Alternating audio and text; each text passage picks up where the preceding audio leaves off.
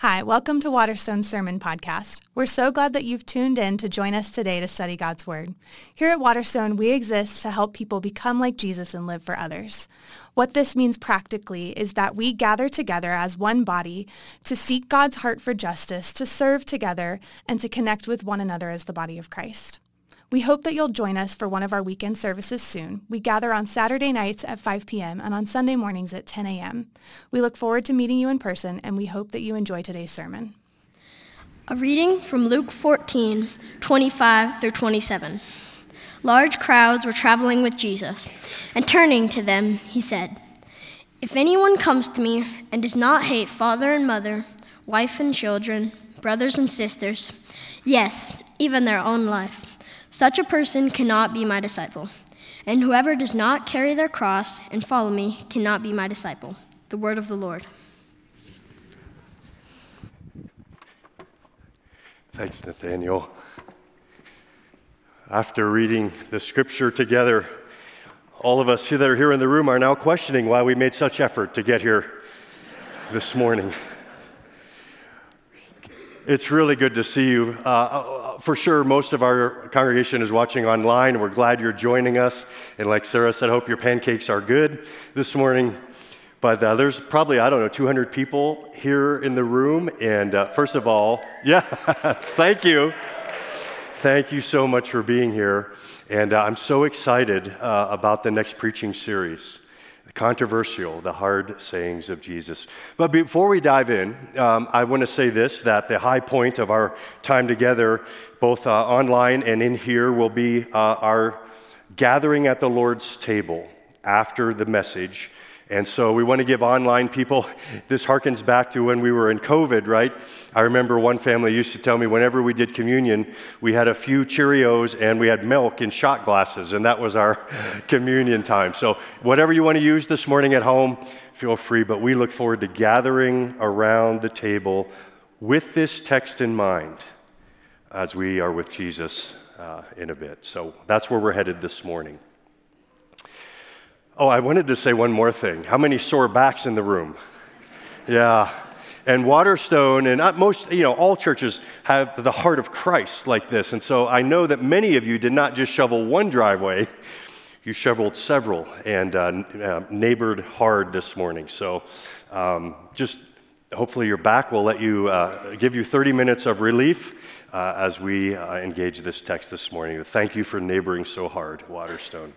We're reminded that the purpose of the church is because God loves the world and he wants the world to know it. That's why we neighbor hard, really, really hard, because God loves the world. So sore backs and all, here we go. Most people believe that Jesus, whatever else he was a great teacher. Most people would still vote for Thomas Jefferson's words that the code of ethics that Jesus brought was perfect and sublime. Yet, when you actually sit down in the Gospels of Matthew, Mark, Luke, and John and begin reading, the red letters, the actual things Jesus said, you come across again and again what are called the hard sayings of Jesus. Now that title comes from a specific reference in John chapter 6, after Jesus said something hard, like, "You will eat my flesh and you will drink my blood." The crowd said, on hearing it, many of his disciples said, "This is a hard teaching. Who can accept it?" When we talk about the hard sayings of Jesus, we're really meaning two things. One, we're talking about them being hard to understand. And indeed, every time we gather and we pick this kind of series deliberately for Lent, as we walk through a time of examining our devotion to Jesus, we want to have these sayings that Jesus reveals in a deeper way who he is and what he wants from us. And some of the things he says, like we're going to hear this morning, when they first hit you, it's like, what? What do you mean by that, Jesus? Hate your parents? What? They're hard to understand. But then, and even more, they're hard to live. They're hard to swallow. They're hard to absorb into your life because of he's revealing like who he is and what intense discipleship means because of who he is. How do we ever live this out? One writer said that the hard sayings of Jesus are like a piece of hard candy. You don't just put a piece of hard candy in your mouth and bite down without an extra trip to the dentist. No. You have to linger on it and squash to the other side of your mouth and reflect and think. And you've got to just suck that thing down in order to absorb it into your system. That's the same way these next weeks we'll encounter the hard sayings of Jesus. For instance, our text this morning, Jesus says, in order to follow me, you must hate your father and mother, your wife and children, and your brothers and sisters. Now, for any of us, we could underline one of them and say, that's not so bad. But like all of them? And really, what is going on? Some of us in the room are saying, that's absurd. Others of us in the room, especially when it comes to father and mother, are saying, it's unnecessary. I already do. Seriously, if that is you,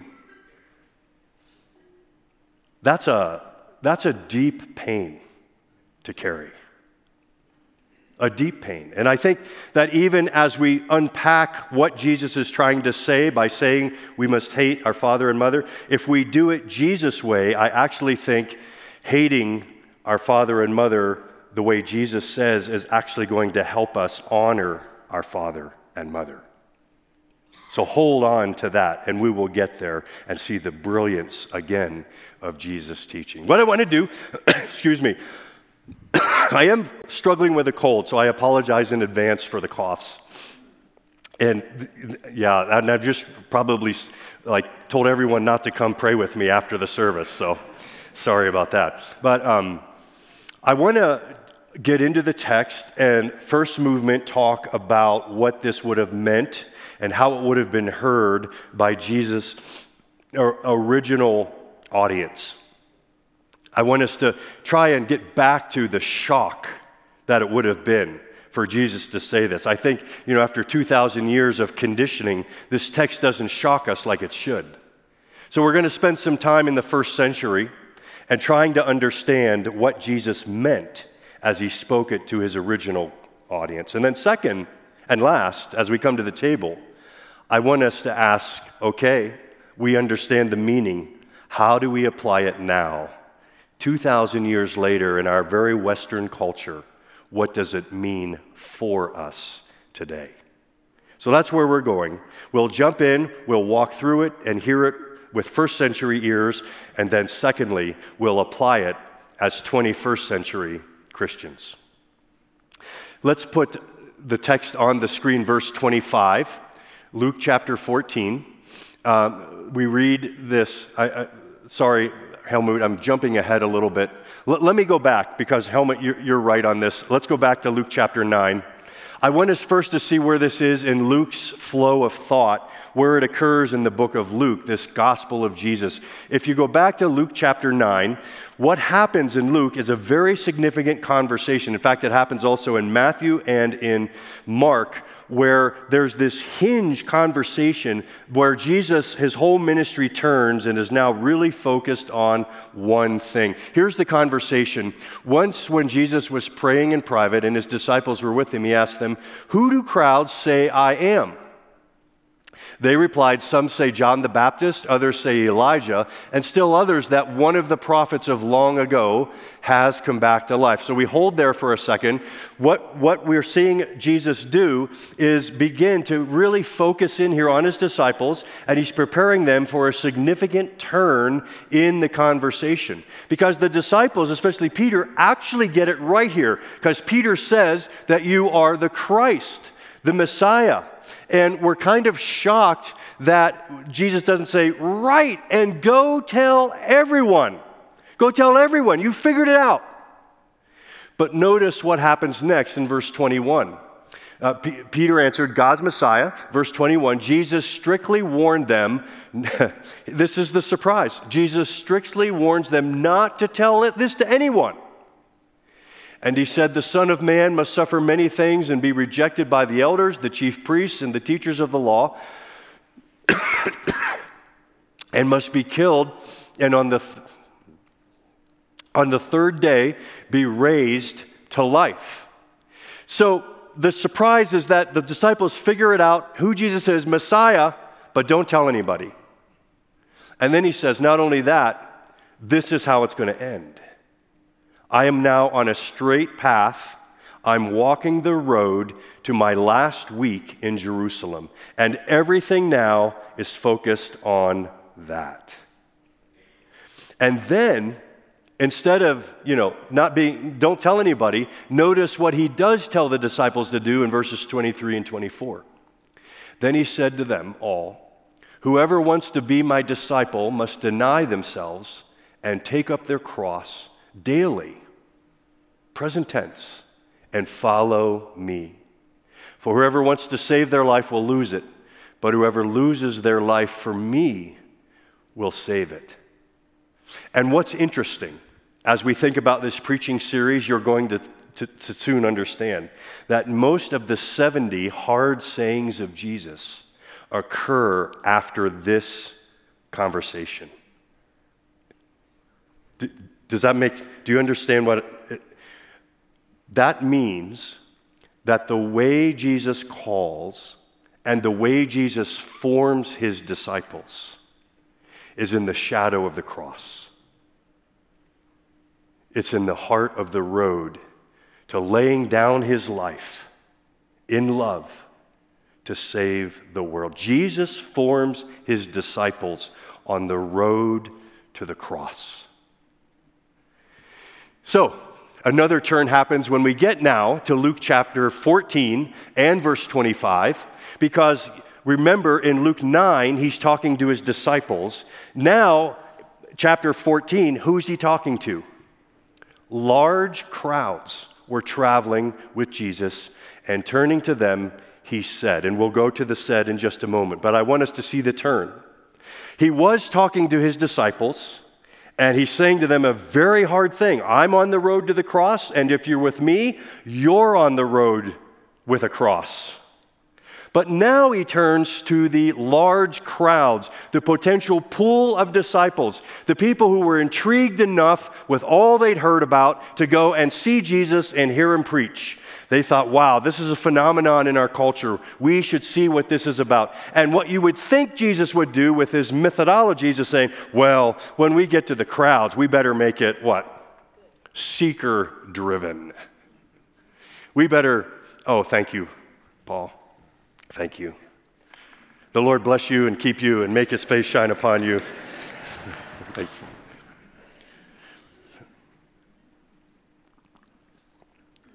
We better make this non-offensive. Let's just water it down. These are the crowds after. We want them to get, into the church. We want them to become Christians. We want them to... He doesn't do that. Why? I think what Jesus doesn't want to do as he begins to call disciples from the crowds is to say, there's not two levels of Christians. There's not those level of Christians, maybe called the fringe, maybe called the Creasters, Christmas and Easter. They're the people that, they think Jesus, I like to call them the Doobie Brother Christians. Jesus is just all right with me. They're the people who think, with Jefferson, what a great teacher. And he might even be the Son of God. And, when I am in trouble, I'll pray to him. Or, when I really want to lay down something good, I'll do it for Jesus. But they're not really in the mix. They haven't picked up a cross. They haven't said that Jesus is my sole reason to exist. They're the Doobie Brother. Jesus is just all right with me. And what Jesus is doing is saying, there's no two levels. There's not the fringe and the core. There's not, the Sunday morning Christians and then the rest of the week Christians that are like all out and all in. If you could say it this way, you ever go on vacation and you book a room online and it has this great price, and so you book it and then you go to check out, and what happens? There's the resort fee, and there's the local town tax fee, and there's the fee for having Mike and Ike's candy in the room, and there's all these different fees, and it's like $100 more than you booked. There's the fine print. Hear me well. With Jesus, there is no fine print. With Jesus, he does not turn to his disciples or to the crowds. He does not turn to the crowds and say, I'll give you an abundant life, and then turn to his disciples and say, but there'll be a cross. He tells everyone, what you win them with is what you win them to. And he says to them, if you want to come after me, you pick up a cross.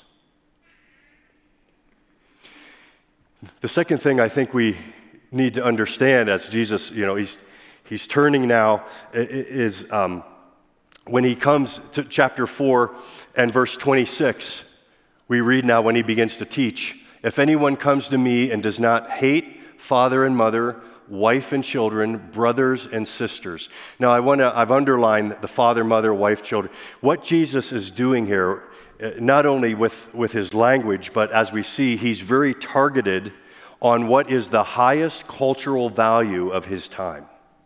In the ancient world, your family was your honor, or if it was not doing well, it was your shame. Your family was your purpose. Your family was your security and covering. Your family was everything. It was everything. And so Jesus, being the teacher he is, being the Lord of heaven that he is, takes direct aim at the highest value in his culture and says, you got to hate your father and mother. More on the word hate in a moment. But notice how he does it. Father and mother, that's your childhood. Wife and children, that's your middle age. Brothers and sisters, for good or for bad, are with you through the whole thing. What Jesus is saying, what I'm breaking into is your life's agenda. The whole thing.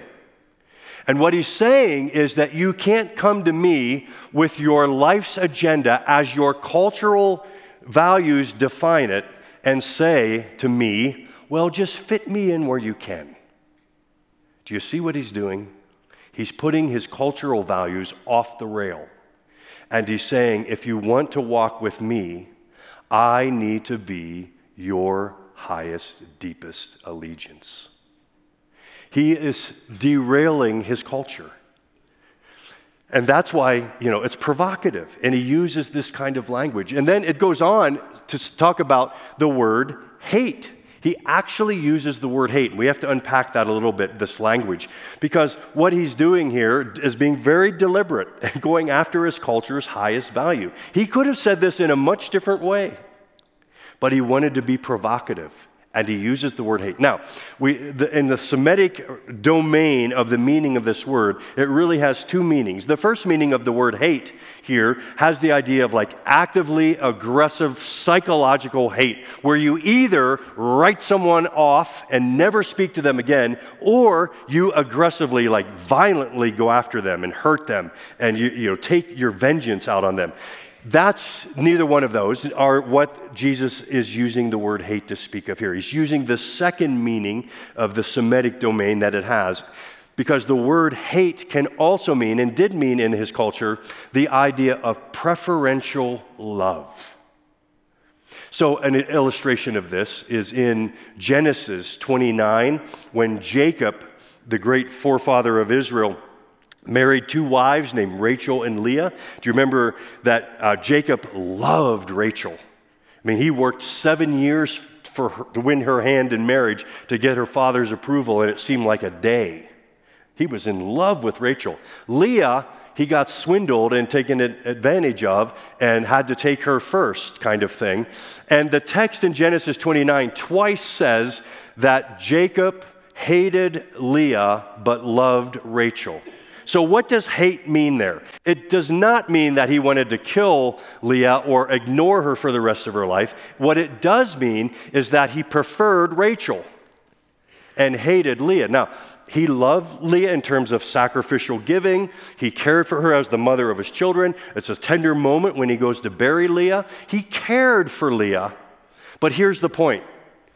The way that Jacob loved Rachel compared to the way that he loved Leah looked like hate for poor Leah because he was so captured by Rachel. In the same way, the way that we are called to love Jesus compared to the way that we should love our mother and father, wife and children, brothers and sisters should look like hate when it comes to them. We are to love Jesus Christ so deeply that when it's compared to any other love in our life, there's a huge, huge difference. Wow. Let's bring it to a point. We have the theme like this. It's when if we're to see God, Helmut, it's that slide. Sorry, I'm losing poor Helmut at every turn. If we are to see God, we will give him our highest love and our deepest allegiance. That's what Jesus' original audience heard. Can you imagine how shocked they must have been? If you want to see God, Jesus must be the highest love and the deepest allegiance of your heart. One more thing before we prepare to go to the table and talk about the application. The other thing, I skipped over it earlier, I think it's important to go back to it. Not only is Jesus very deliberate with his word choices about hate, the comparative hate between Jesus and anything else, he's very deliberate about where he centers his teaching. If you go back to verses 26 and 27, and we've underlined, notice what Jesus says, if anyone comes to me and does not hate father and mother, wife and children, brothers, sisters, yes, even their own life, such a person cannot be my disciple. And whoever does not carry their cross and follow me cannot be my disciple. Jesus is controversial here, not only by the word hate, but by the self-referencing of his teaching.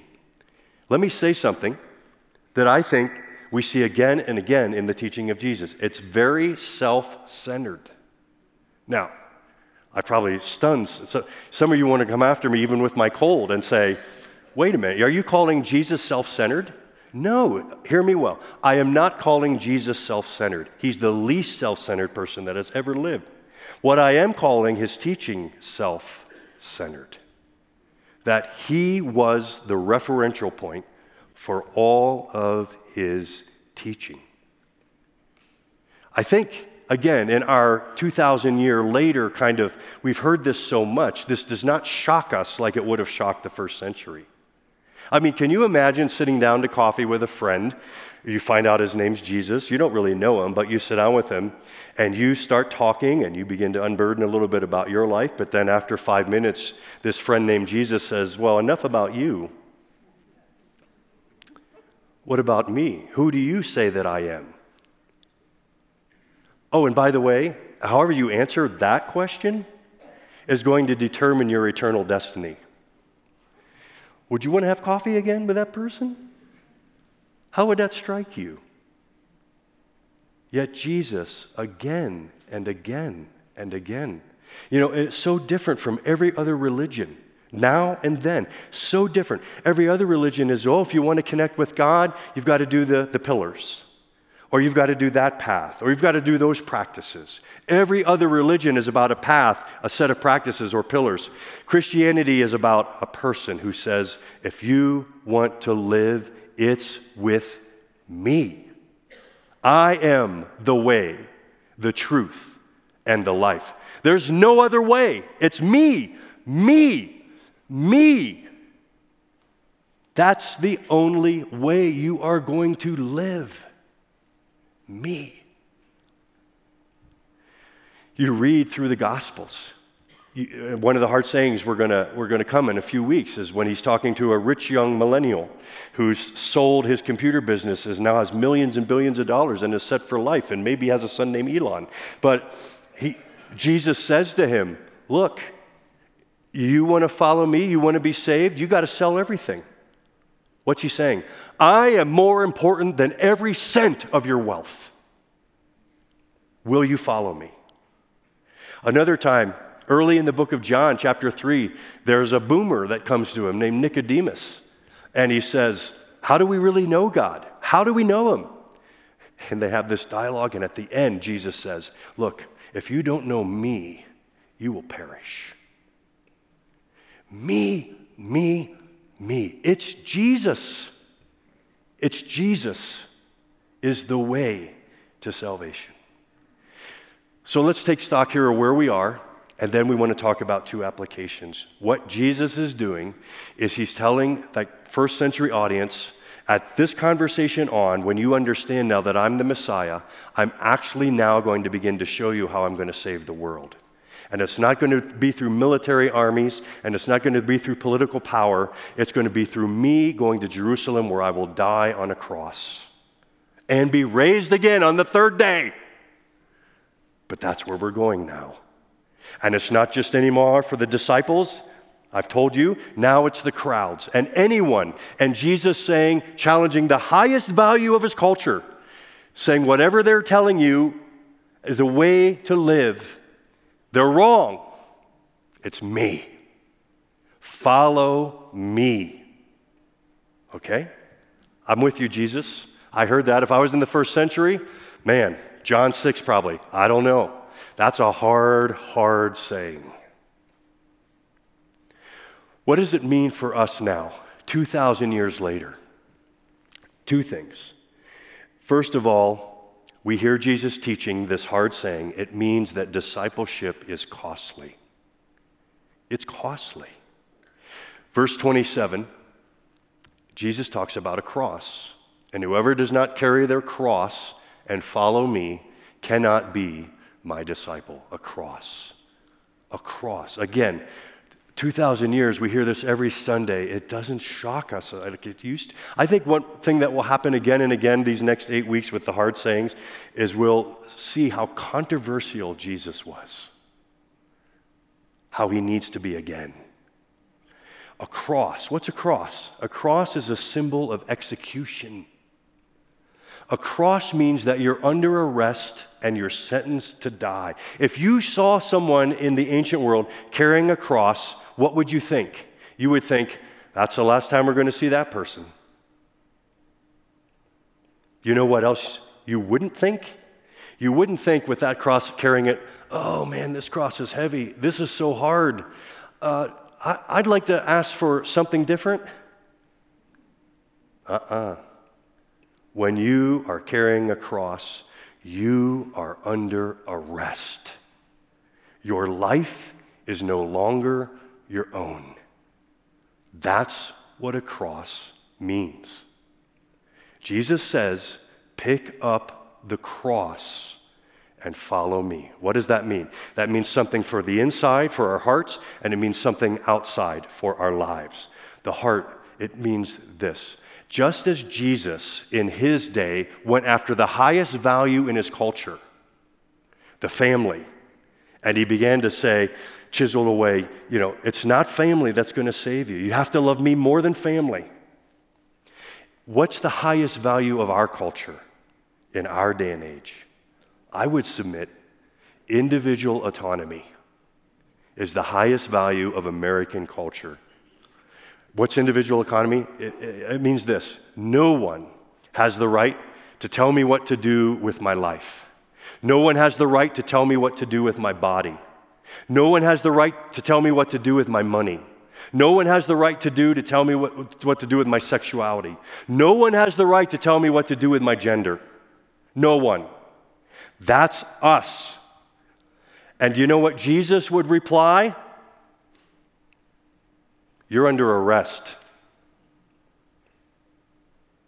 I do have the right to tell you what to do with your body and with your money and with your sexuality and with your gender and with your life. I have the right. I am the maker of heaven and earth. I am the Lord of all. I have the right. So the way that you love me compared to the way that you walk in our culture, it has to look like hate. Oh my goodness. We ourselves are so often like falling into this frog in the kettle kind of thing. Like, well, I have the right, the right to this, the right to that. People say, I love Jesus and I want to be a Christian and I'll even go to church, but I want to live life the way I want to live it.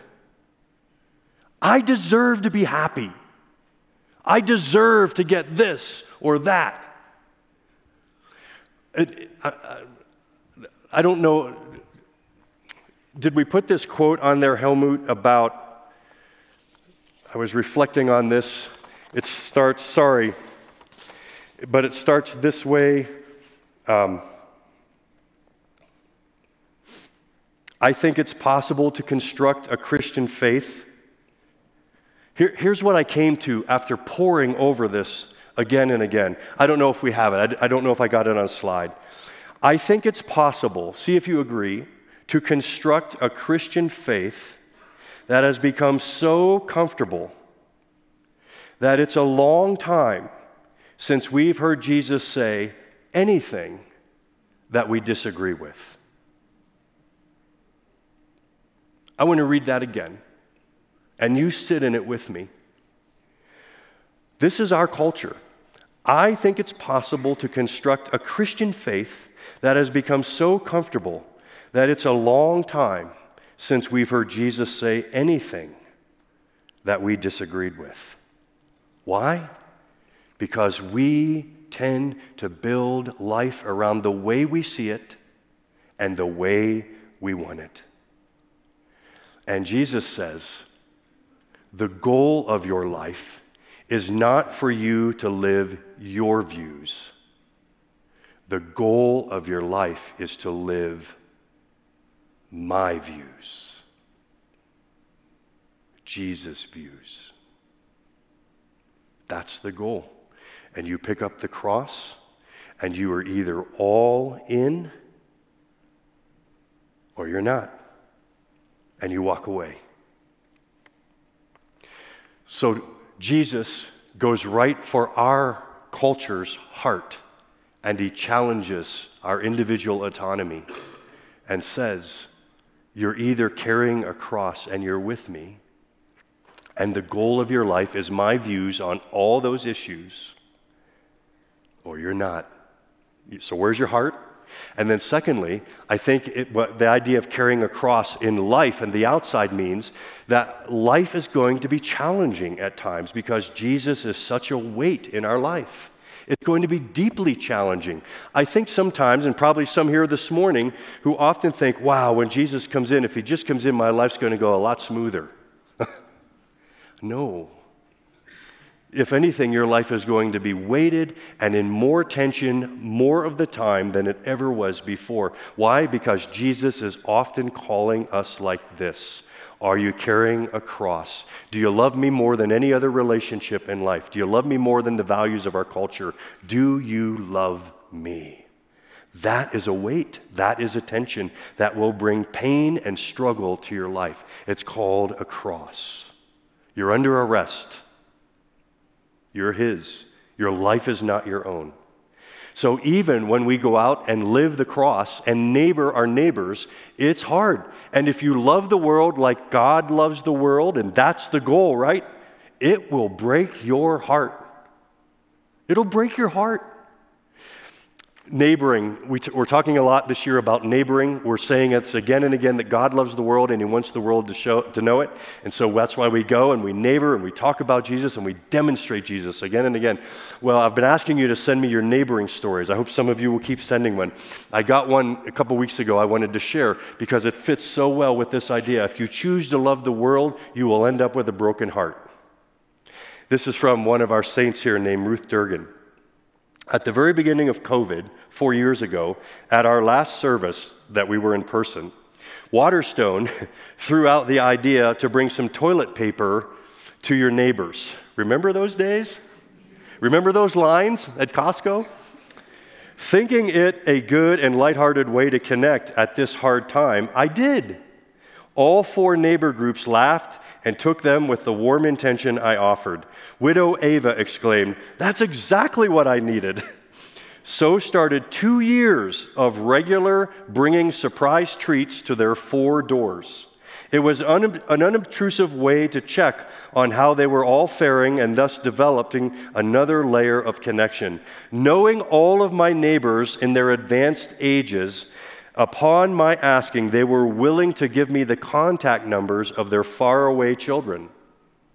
Wayne and Nora across the street have always been very private, but as their elder infirmities and sicknesses increased, they accepted help a tiny bit more. This past year, cancer and other aging weaknesses hit them both, and they, of course, insisted on staying at home. Very sadly, loving the world will break your heart. Wayne and Ava, 95 years old, both passed away in December, within 10 days of one another. I was so glad to see them in their hospitals before they died. A celebration was held in their home last weekend. I am sad and will miss this sweet couple gone so quickly who graced my life with their friendly and gracious ways. Carrying the cross to love this world will break our hearts. So what does it come to? It comes to this. This kind of love that Jesus is offering to us, this mission of cross-carrying, is the love that we've been looking for all of our lives. Look what that love endured on the road. This means it will always be there for you. This means his love ultimately will not fail you, and it will carry you. This means that his love can never be worn out by our different and wrong and frustrating choices. It never gets worn out. Jesus loves us. I'm telling you, marriage can't give you this kind of love. Your successful professional life cannot give you this kind of love. International acclaim cannot give you this kind of love. And some of us, a lot of us in this room, have never had any of those happen, and we don't believe it. But when you get to the pinnacle of everything that is not the love of Christ, you will see how far short all other loves fall. And it's then that we need to hear Jesus' words. He wants it to be emotional. He wants it to be intense. Love me. Love me. Are you crying this morning? Do it with him. Are you longing this morning? Do it with him. Are you hurting? With him. Are you joyful? With him. He is the love you've been looking for all of your life. As we come to the table, I'm going to pray a prayer, and then I'll give the words of institution. And in between, you'll have moments of quiet, moments of music. But ask yourself, after hearing a hard saying of Jesus, Jesus, are you the fairest of all? Would the love I have for you look so different than the love I have for anyone else and everything else? It's that love that we want. Let's pray. This is a prayer of George Whitefield, 1741. Oh, my dear friends, these are matters of eternal moment. I did not come to tickle your ears. If I had a mind to do so, I would play the orator. No. But I came, if God should be pleased, to touch your hearts.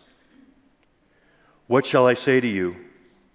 Open the door of your heart that the King of glory, the blessed Jesus, may come in and erect his kingdom in your soul. Make room for Christ. The Lord Jesus desires to eat with you tonight. Christ is willing to come into any of your hearts that will be pleased to open and receive him.